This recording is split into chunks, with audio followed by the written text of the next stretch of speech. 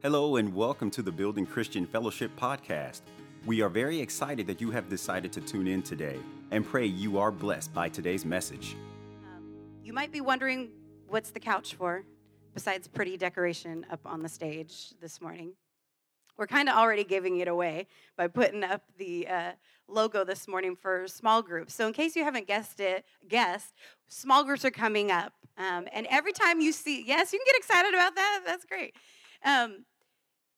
Every time you see the couch come out, that's your clue that small groups are coming up. We do small groups twice a year, in the spring and in the fall. And so in the next few weeks, you're going to have the opportunity, you're going to be hearing more about it, and you're going to have the opportunity to sign up and come to a small group and be a part of a small group. Not just come to it, but actually be a part of it, to belong to it. Gosh, I'm trying so hard not to get ahead of myself here this morning. It's great when we come together on Sunday mornings in a larger crowd. We need that. There's a momentum that starts. There's an excitement that builds when you're with a whole lot of other people and Christians. But as much as we can worship together in a crowd, we don't really get to fellowship when we're in a large crowd. And so I don't really get to know much about you, and you don't really get to know much about me until we're able to maybe sit down on a couch and have a conversation. When we're walking around on Sunday morning greeting your neighbor and you're giving a hug and you're smiling, that's great. But I could do that for 10 years. We could see each other every week, once a week, go around, smile, and hug each other, and I still 10 years later wouldn't know a thing about you other than what you look like, how your voice sounds, what your smile looks like, but I won't really know you. I could do that for years and years, say I've known you for 10 years and know nothing about your story. And so that's why we have small groups around here, because it gives us an opportunity to sit on a couch and have a real conversation. Real connection happens in small groups, not in the big gatherings like we have on Sundays. And I see everybody nodding their heads this morning. So I feel like I'm preaching to the choir this morning. Small groups are a big deal. And we want you to understand why it's such a big deal. It's not just a church program because other churches are doing it, and it's the thing to do this in this day and age, to have small groups in churches. There's more to it than that. There's a purpose for it. There's a reason for it. So, again, what's the big deal about the couch? I want to talk about this couch for a minute, if I can. It looks like a nice couch, huh? I mean, especially from where you guys are sitting. See, I'm up close on it. I can see a little more detail.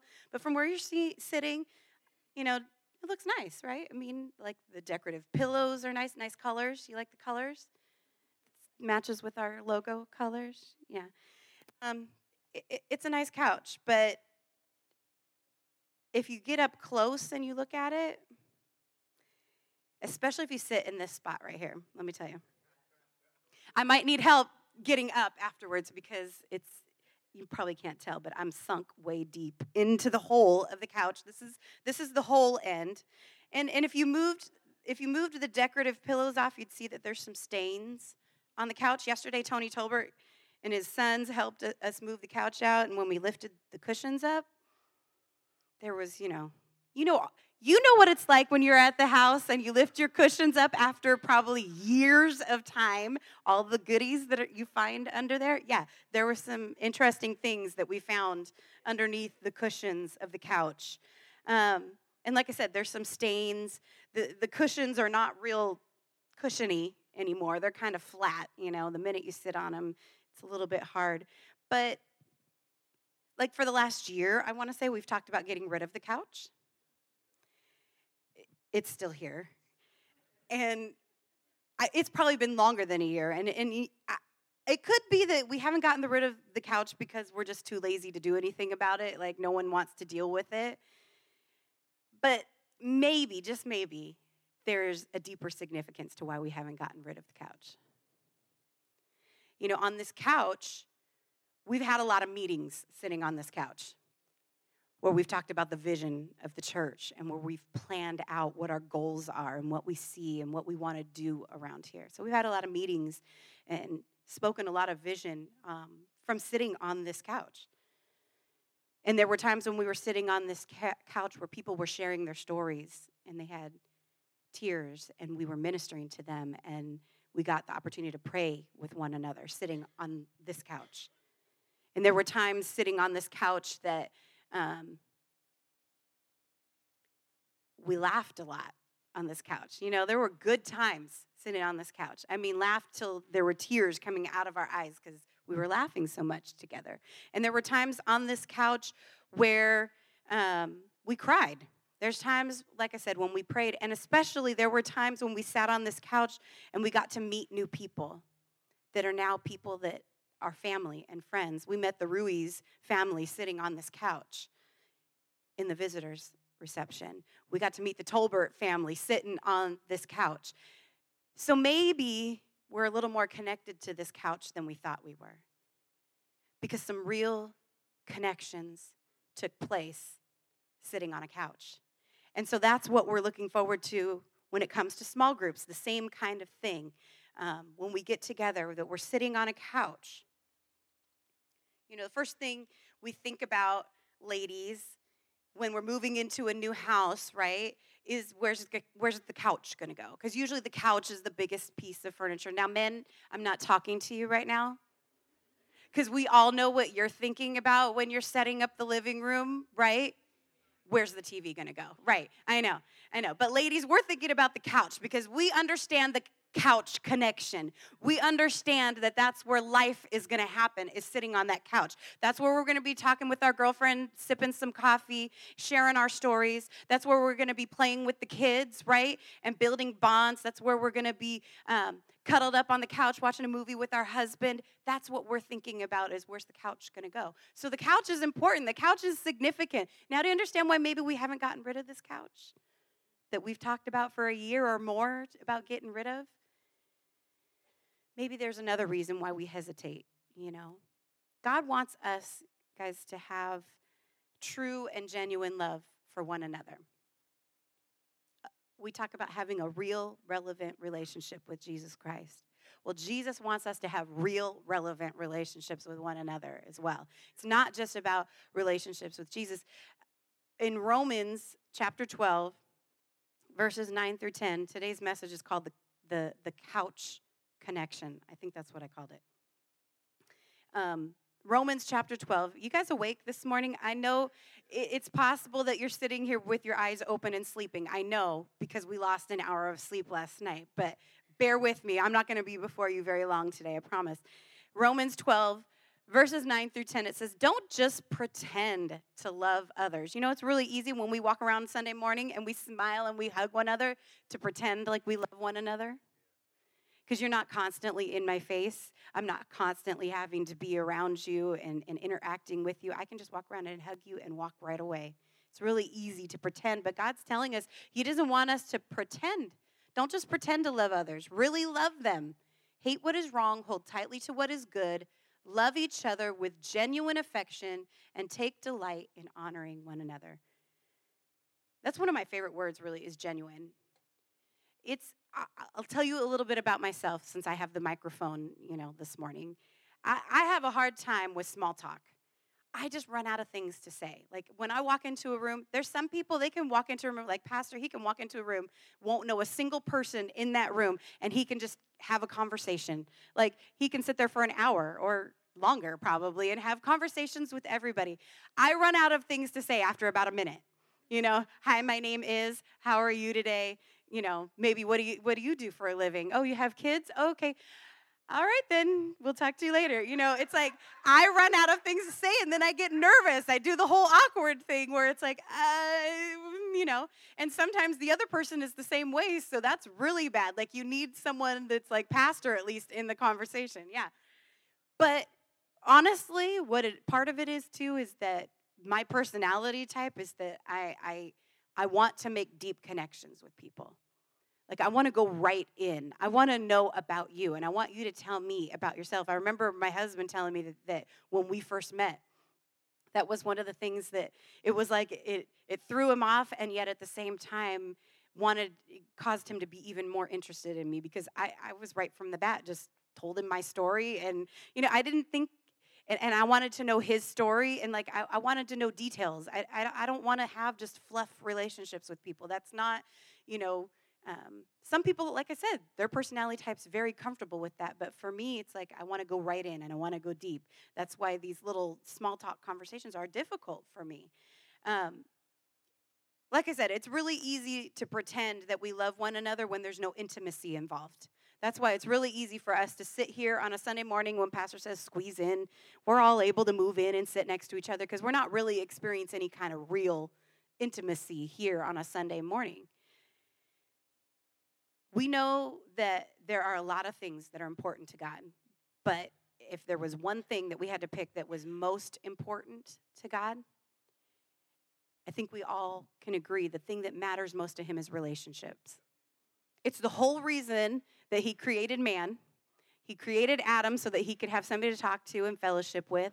And then it's the whole reason that he created Eve so that Adam would have someone to have a relationship and talk with. And then he told him to go multiply the earth, go forth and multiply so that you'd have kids and so that we could create this whole family. And he's all about relationship.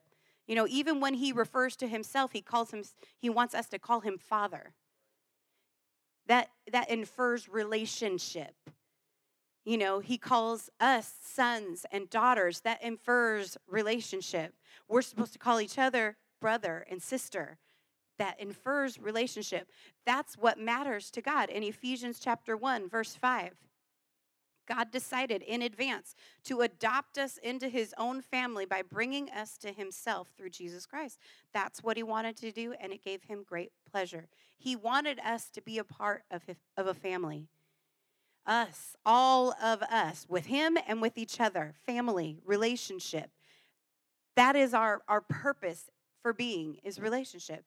Because God is love, he treasures relationships. His very nature is relational. And so like I said, he identifies himself in family terms, father, son, sister, brother. Because God is love, the most important lesson that he wants us to learn on this earth is how to love.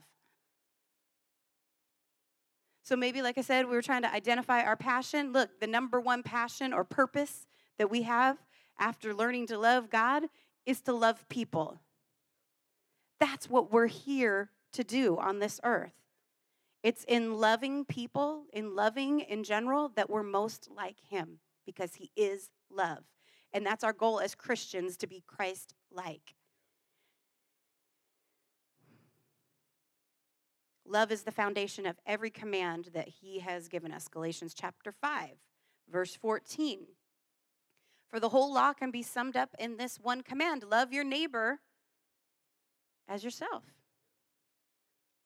So in Genesis chapter 1, man was created in God's image and likeness, right? We know that we were created in God's image and likeness. And I lost my place. So if whatever is in his nature and is important to him, it's naturally going to be in us and important to us because we were created like him. God wants us to be in regular and close fellowship with other believers so that we can develop this skill of loving, so that we can be more like him. But the only way we can develop it is by being in relationship and being around each other. Love cannot be learned in isolation. We can't learn it by ourselves. If we're just hanging out alone all the time, we're not really learning how to love anybody. Love isn't just one of the important parts of our life. I mean, it's the most important part of our life. In 1 Corinthians chapter 14, verse 1, it says, let love be your highest goal. He's telling us clearly, love is the highest goal. That's it. You know, I know we have a lot of ambitions in our life. We want to do a lot of things, but the number one thing that should be important to us is learning how to love. And the only way we do that is by being around people. You know, it's not just one of the things on our list to do is to be around people and to learn how to love them. No, it's got to take some priority because it's our highest goal. That's what God said. Make this your highest goal. Relationships have to take priority above everything else, which is really hard for us in the society that we live in this day and age, where everything's going 100 miles an hour. How many times husbands and wives, have you said, I need to carve out some time in my schedule to have a date night with my husband or to have a date night with my wife? We're trying to squeeze it in somewhere. Like it's just one of the things to do on our to-do list. Oh, I need to spend some time with my kids, or even some one-on-one time with some of my kids. I just got to figure out, let me see where I can squeeze it in on the schedule. Like relationships are just another thing to do on our to-do list, when really relationships should be the number one priority of our lives. And it's not easy. I'm not up here acting like I've got it all together. I can't tell you how many times I've gone around with different families in the church, right? And we say this, let's get together sometime. And July's going to hit, and we're going to be like, you know what? We never got together. We should get together sometime. And then September hits, and it's like, oh, and before we know it, it's been a year, and we haven't gotten together. But every 3 months, we hit each other up and talk about it. Like, oh, let's get together. We gotta make what is the priority in our lives. Other than besides giving the impression that relationships are just one more thing to do on our to-do list. God says that relationships are what life is all about. It's what life is all about. Matthew chapter 22, verses 37 through 40. We all know this. When Jesus was asked, what's the most important commandment?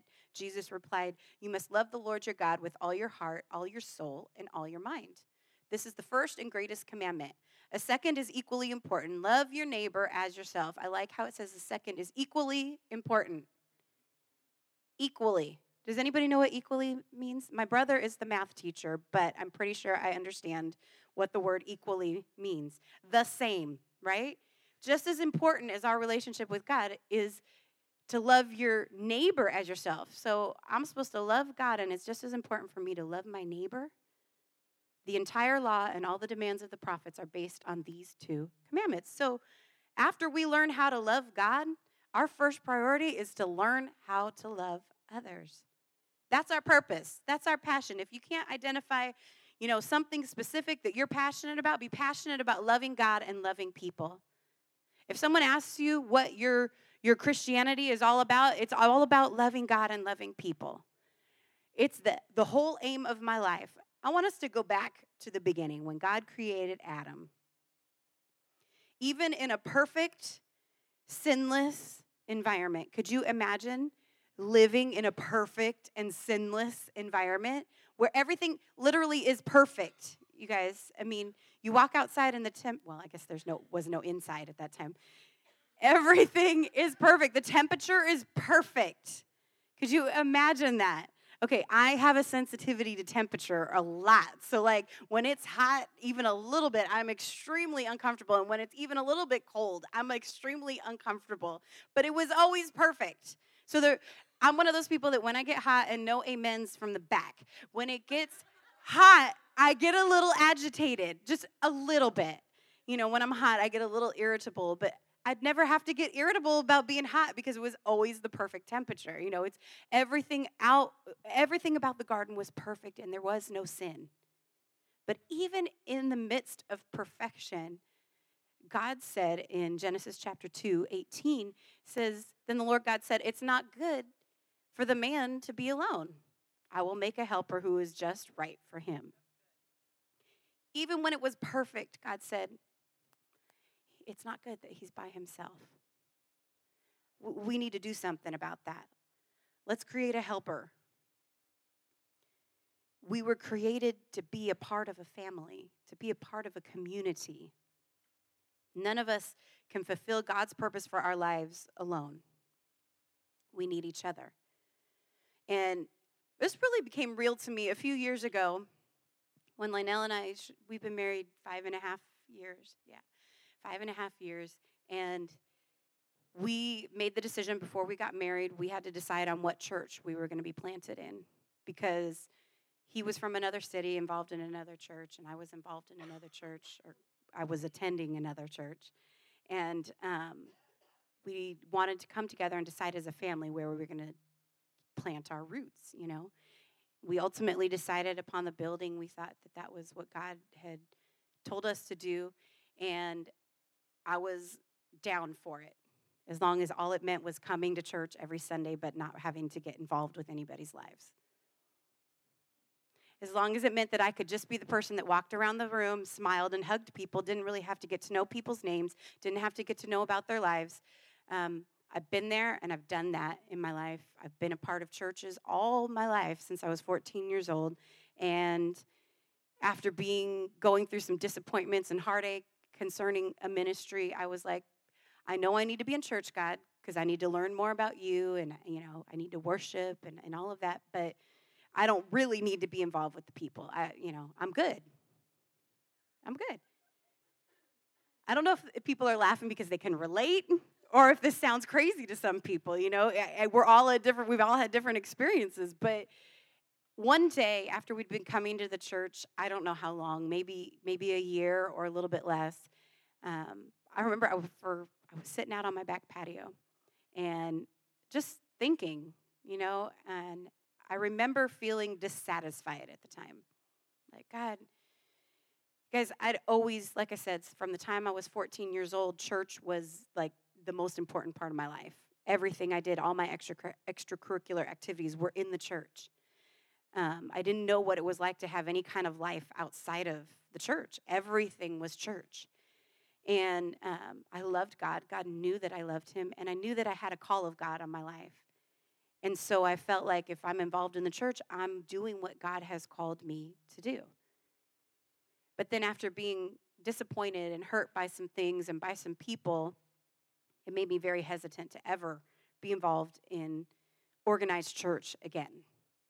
And so the problem is that after coming to church and just coming to church, I found myself dissatisfied. I knew that I needed to be involved. I knew it because I knew better. But I was using excuses to not be involved with people's lives, to not find out about anybody's story and not share my story with anybody else. And as I was sitting out there, God brought this scripture to mind about it's not good for man to be alone. And every time I've heard that scripture used, it's always in reference to marriage, right? God created Eve to be Adam's wife. So naturally, we talk about that scripture like it's a marriage scripture. But the reality is that, like I said a minute ago, God told, after he created Eve, he told them to go and multiply. Go forth and multiply. Make lots of babies and have your babies make babies and have their babies make babies so that you could have a community around you. He wasn't just thinking about what Eve was going to be to Adam. He was thinking about what their children were going to be to Adam and what their children's children were going to be to one another and to Adam. It wasn't just about the husband and wife relationship, but all the other relationships that were going to come out of that. And so I realized in that moment that it wasn't good for me to be alone. Yeah, I was married now to a great man of God. But you know what? We need more than a spouse in our lives. Women, we need more than a husband. Husbands, we need more than a wife. We need all the relationships. It's important. There's a reason why God gave us parents. We have parents so that they can teach us and train us and love us unconditionally. I don't know about you, but I have a mom who I know loves me no matter what. My husband loves me a lot. Okay, I know that he loves me a lot. But there is no love like a mama's love.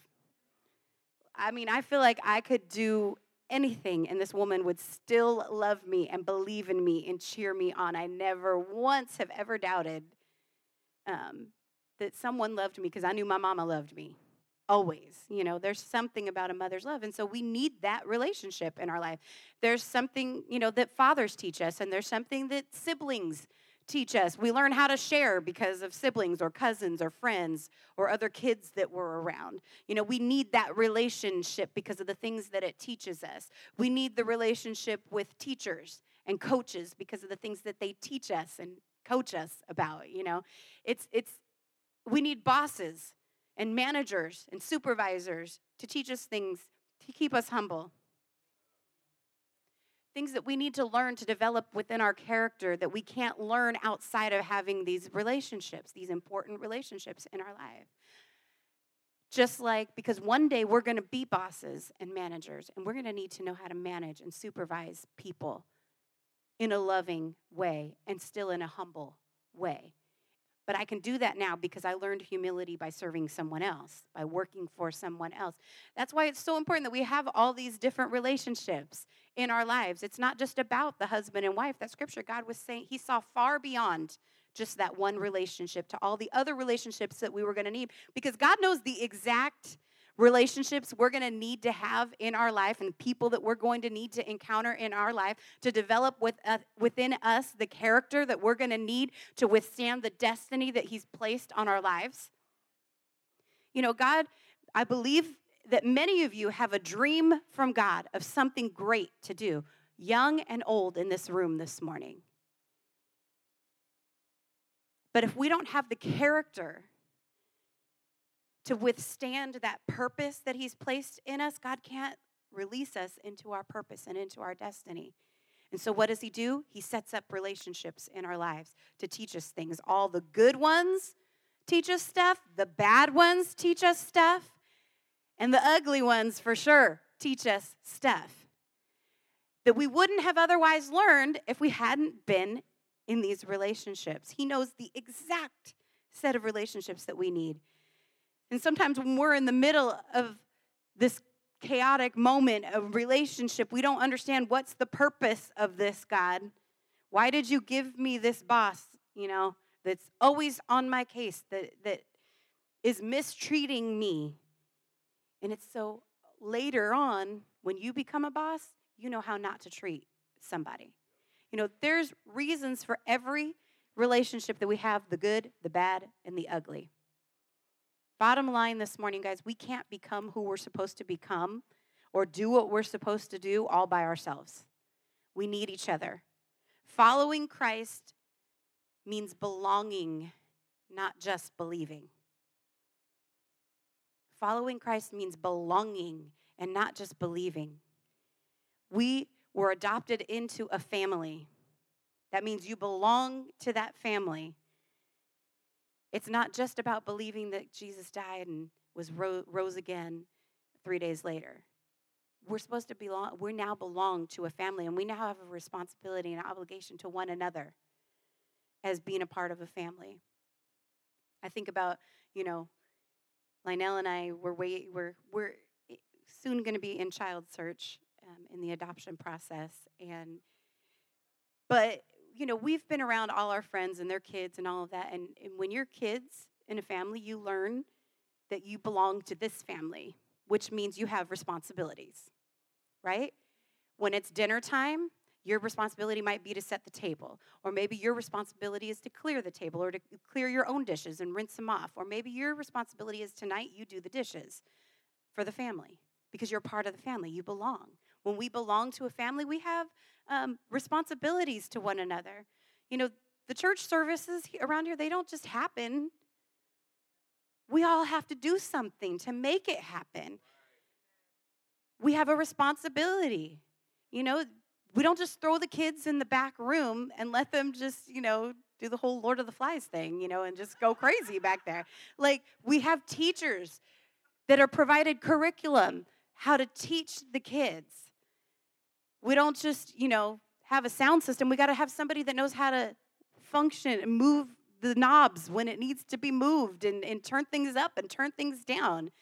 Things don't just happen around here. We have to have ushers and greeters to get everybody organized and sitting together when we have a smaller crowd on Sunday morning. We need each other.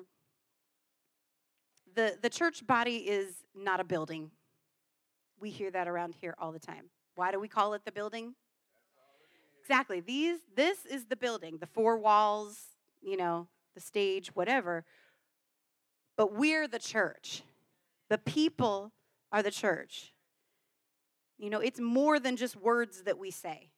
There's a reason why we remind ourselves every week. Why do we call it the building? That's all it is. That's right, because I'm the church. We're the church, not this building that we come to. For the organs of our body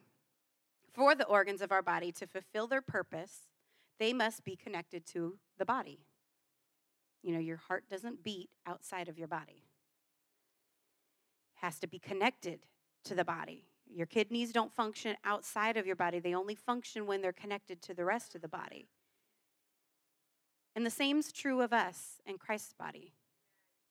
We were created for a specific role, but you'll miss out on your purpose if you're not attached to the body. That's why the local church is so important. God designed this. If you don't like it, talk to him about it. He's the one that designed it this way, for us to be a part of a body, to be a part of a church. He references it so many times in the New Testament about how we are the body. There's a reason why he used that analogy, so that we could understand what that means. I can't function outside of the body. I got to be connected to it, right? If you cut your hand off, before long, that hand is going to die. You can't even reconnect it. We die when we're not apart, if we're not connected. That's why we have small groups. That's just another opportunity for us to be connected and to stop pretending to love one another and really love one another. We discover our role in life through our relationships with each other. Romans chapter 12, verses 4 through 5. I like the way the Message reads. It says this: in this way, we are like the various parts of a human body. Each part gets its meaning from the body as a whole, not the other way around. We get our meaning from the body as a whole. The body we're talking about is Christ's body of chosen people. Each of us finds our meaning and function as a part of his body. We find out what we're called to do by being connected to the body. That's why we want you to get involved in church. It's not just about what you can do for the church, but it's about what you can find out about yourself and discover about yourself by being a part of it. It's like bringing life to us. Like when we're functioning in the role that God created and designed for us to function in, we're never more alive than we are in that moment. And we want you to find that. Be connected to the church. And one of the ways we do that is through small groups. It's great that we come to church every Sunday and we enjoy the worship and we enjoy the Word of God. But is it enough to just come and learn more about Jesus? I mean, we've probably heard in our life as a Christian, we come to church for God. It's not about the people. We come to church for God. Anybody ever been told that? I was told that many times. Usually you're being told that because you've got some kind of an offense or something happened with someone in the church, and now you're thinking about leaving the church, and someone tells you, but you're not coming. Are you coming to church for people, or are you coming to church for God? Well, really, I'm kind of coming to church for both. So here's the ultimate question this morning. Is it enough to just come to church and just get to know God and build a deep connection with God? Or do I have to really also connect with people? Do I need to do that? Is it really important? I have a question for the husbands. Can I have any husbands in the room this morning? Are you a husband? Raise your hand if you are a husband. Why are we afraid to raise our hand? If you're a husband, proudly raise your hand this morning. All right, we got a few in the room. Even if you're not a husband this morning, you can answer this question, okay? Think about this. So your husband, somebody comes up to you and they're like, you know what, I really like you.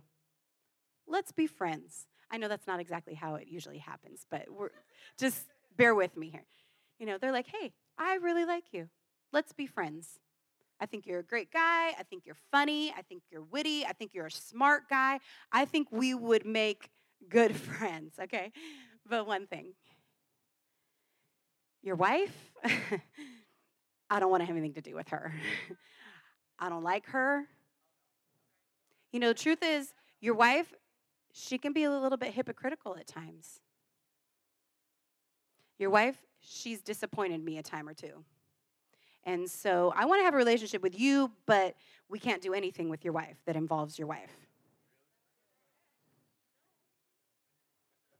Do you know we're called the bride of Christ? The church is the bride of Christ. Like we're his wife. And yet there's people coming into the church and like, Jesus, I love you so much. I want to serve you. I want to live for you. I want to get to know you more and more. But I don't want to have anything to do with your bride? Are you going to be okay with that? Would you be okay with that, husbands, if someone was talking about your wife? Because, see, your bride, Jesus, she's a little hypocritical sometimes. Your bride, she's disappointed me a time or two.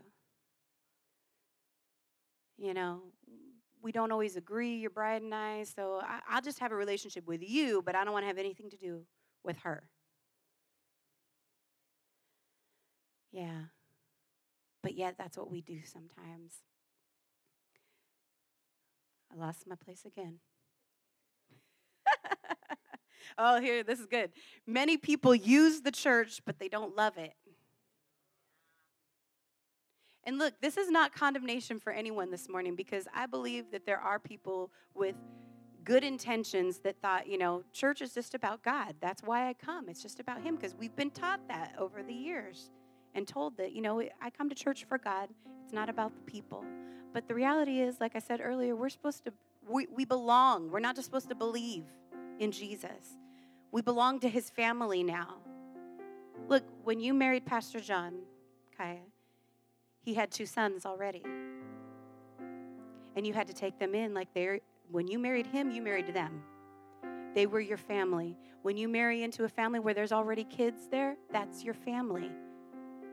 When we came to know Jesus and we said, I'm going to marry you, Jesus, we also came into his family, and we're all a part of that family now. And the only way we learn how to love is to be around people. Wonderful, amazing, imperfect, irritating, frustrating people. And we're going to get to know just how irritating each other are when we go to small groups. No, I'm saying we're going to get to know how wonderful each other are. Sometimes we are guilty without even knowing it or realizing it at the time that we've made assumptions about people just by the way they look or interact. And then we get to really know them and realize, ooh, I made a big mistake. They're not like that at all. Here I was thinking that. But we got to give people the opportunity. We got to give it a chance to get to really know people and remove the assumptions that we make about each other. We're part of a family. And it's really important to us because it's important to God. Small groups on a couch in somebody's living room is where real connections are made. Thank you for tuning into our podcast today. And if you would like to know more information about our church, please visit thebuildingcf.com or download our app on all major app stores and marketplaces. Once again, thank you and have a blessed day.